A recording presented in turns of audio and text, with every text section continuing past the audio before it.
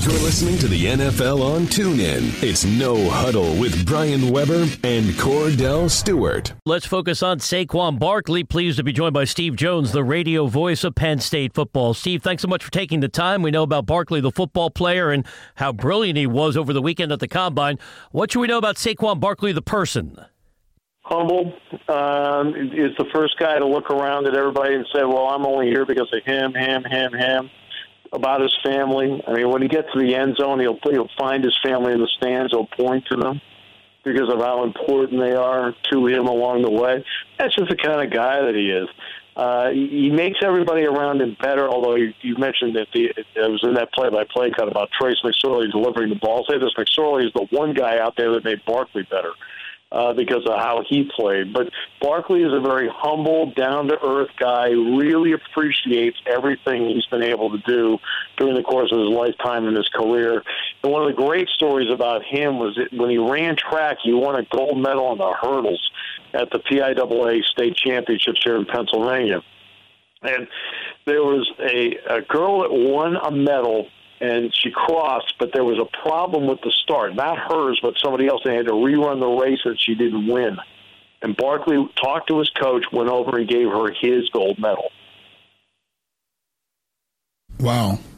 That's big to be able to give something you've worked so hard for to someone else, just to make them feel good and somewhat do something that makes someone smile. But when it comes to Saquon, I'll just say he was the star, let's just say, at the Combine. I mean, everyone's talked about the quarterbacks, and I think there was not one quarterback that really stood out to make you be like, you know what, this is one of those great classes. But the guy who stood out was Saquon Barkley. Give me your take if he goes to the Cleveland Browns. How would that work out for him?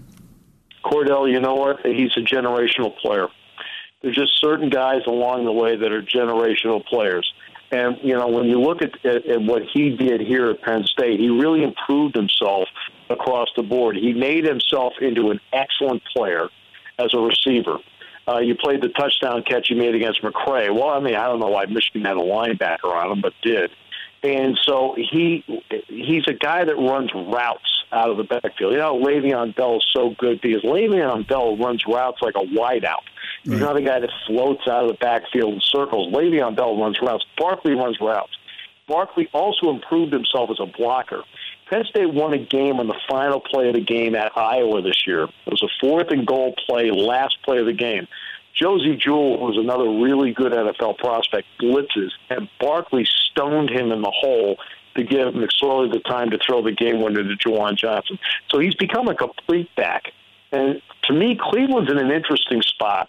When you're drafting 1 and 4, and there are multiple quarterback prospects, Barkley's a generational player. And I'm telling you, I would not be surprised if they went that way, because I think then they have options at 4 with quarterback.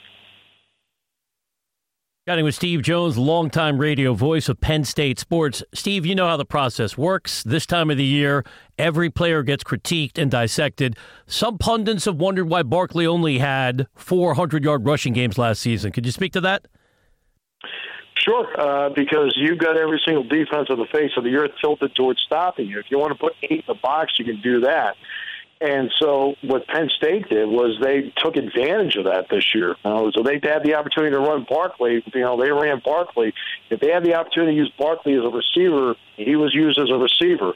And then Barkley was so often used as a decoy out there. Where you'd fake it to Barkley, and I remember a play they ran. I want to say it was in the Michigan game. They ran a play where they faked it to Barkley. 4 guys went with Barkley. Touchdown pass the other way. He returned 2 kickoffs for touchdowns. He also set records at Penn State for receiving this year and receiving yards, and the entire point was to try and get him into the open field as often as possible. So when you've got 8 in the box trying to stop one guy and you're outnumbering people, well, that's going to cause problems for any running back, and he still ran for over 1,200, almost 1,300 yards this year. He still averaged 100 yards a game. When you look at what he was able to do and think of the backs that came out over the last couple of years, whether it's Christian McCaffrey and Ezekiel Elliott, would I go too far to say that he has a combination of both those guys' talent? Because you did mention him playing special teams, which we know Christian McCaffrey and Ezekiel Elliott didn't do that in college. They just were backs. But yet at the same time, we know Christian McCaffrey catches the ball out of the backfield. He's the leading receiver with the Carolina Panthers. And Ezekiel Elliott, he just gets in where he fits in from the standpoint of catching a football, but he's just as valuable doing the same. Would you say he's a combination of both if they were to grab him in the first as a number one spot, or even going to the Giants, which I think he'll probably have a little bit more success because they have a better offensive line? Yeah, better offensive line. I think what they're probably going to franchise Pugh. I wouldn't be surprised, which would help the Giants' offensive line. They're getting Beckham back, and then there's a domino there that Barkley could be really successful in New York. But to your point, Cordell, about Barkley is a combo between the two. In some ways, yes, because as you know, McCaffrey did return punts at Stanford, but Elliott did none of that. And, of course, I saw Elliott play against Penn State, and you could just tell Elliott had all the makings of a major league running back because Elliott is a really good receiver out of the backfield. Elliott is a great blocker. You don't really get a chance to see it as often in Dallas, but in the Ohio State system, when Barrett would fake to the running back, when Barrett kept it, was actually, it was the running back that's the lead blocker more often than not in that play for Ohio State. And that's where Elliott showed what an all-around football player he is.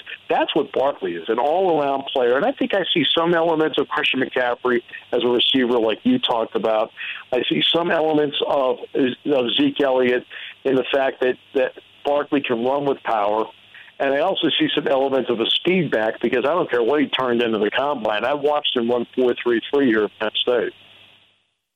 Chatting with Steve Jones, radio voice of Penn State football. Steve, let's expand our focus. What other Penn State names should we know on the path to the draft? Your tight end dominated the combine this weekend. Not surprised. Mike Gesicki Ryan is a really, really great prospect. He ran 4.55 at the combine, which ironically is faster than Antonio Brown ran, who ran 4.57. But he is one of those guys, and Cordell, you would know this too, like take Terrell Pryor. Terrell Pryor never looks like he's running fast until you realize he's eating up so much ground with each stride, nobody catches him. Well, that's Gesicki. He eats up a lot of ground with how he strides because he's 6'6".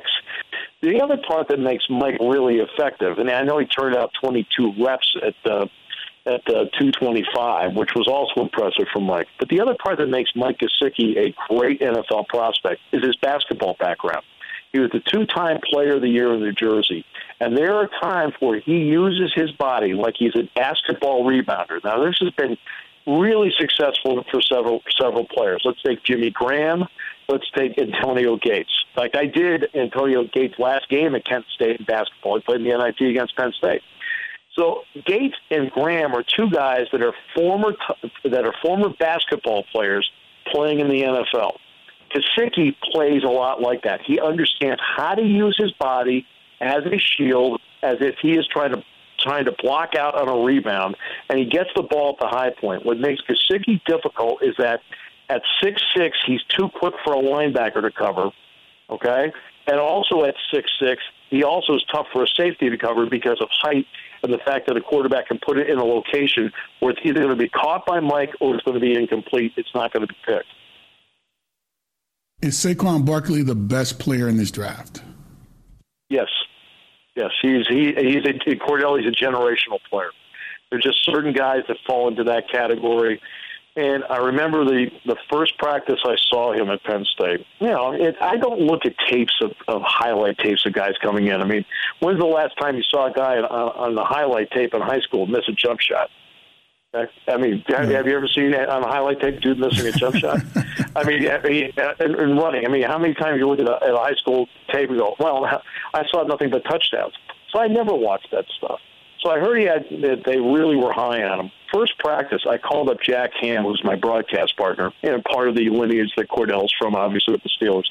Oh, yeah? Right? And I said, Jack, you've got to see this guy. I said, this is unreal. So Jack comes in here 2 days later from Pittsburgh, and he looked at me and he says, I haven't seen anybody like this in forever here, and neither had I. And I just wanted to see how it would play out because you could see all the natural athletic attributes, the attitude, the camaraderie. One of the guys that also had great skill.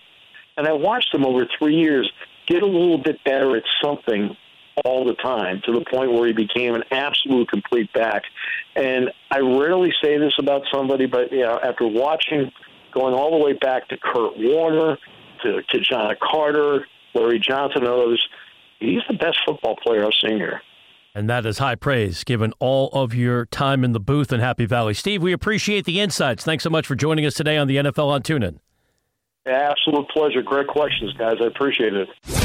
You've been listening to No Huddle with Brian Weber and former Steelers quarterback Cordell /Stewart, live on the NFL on TuneIn. 20, 15, 10, 5, touchdown. The National Football League is on TuneIn.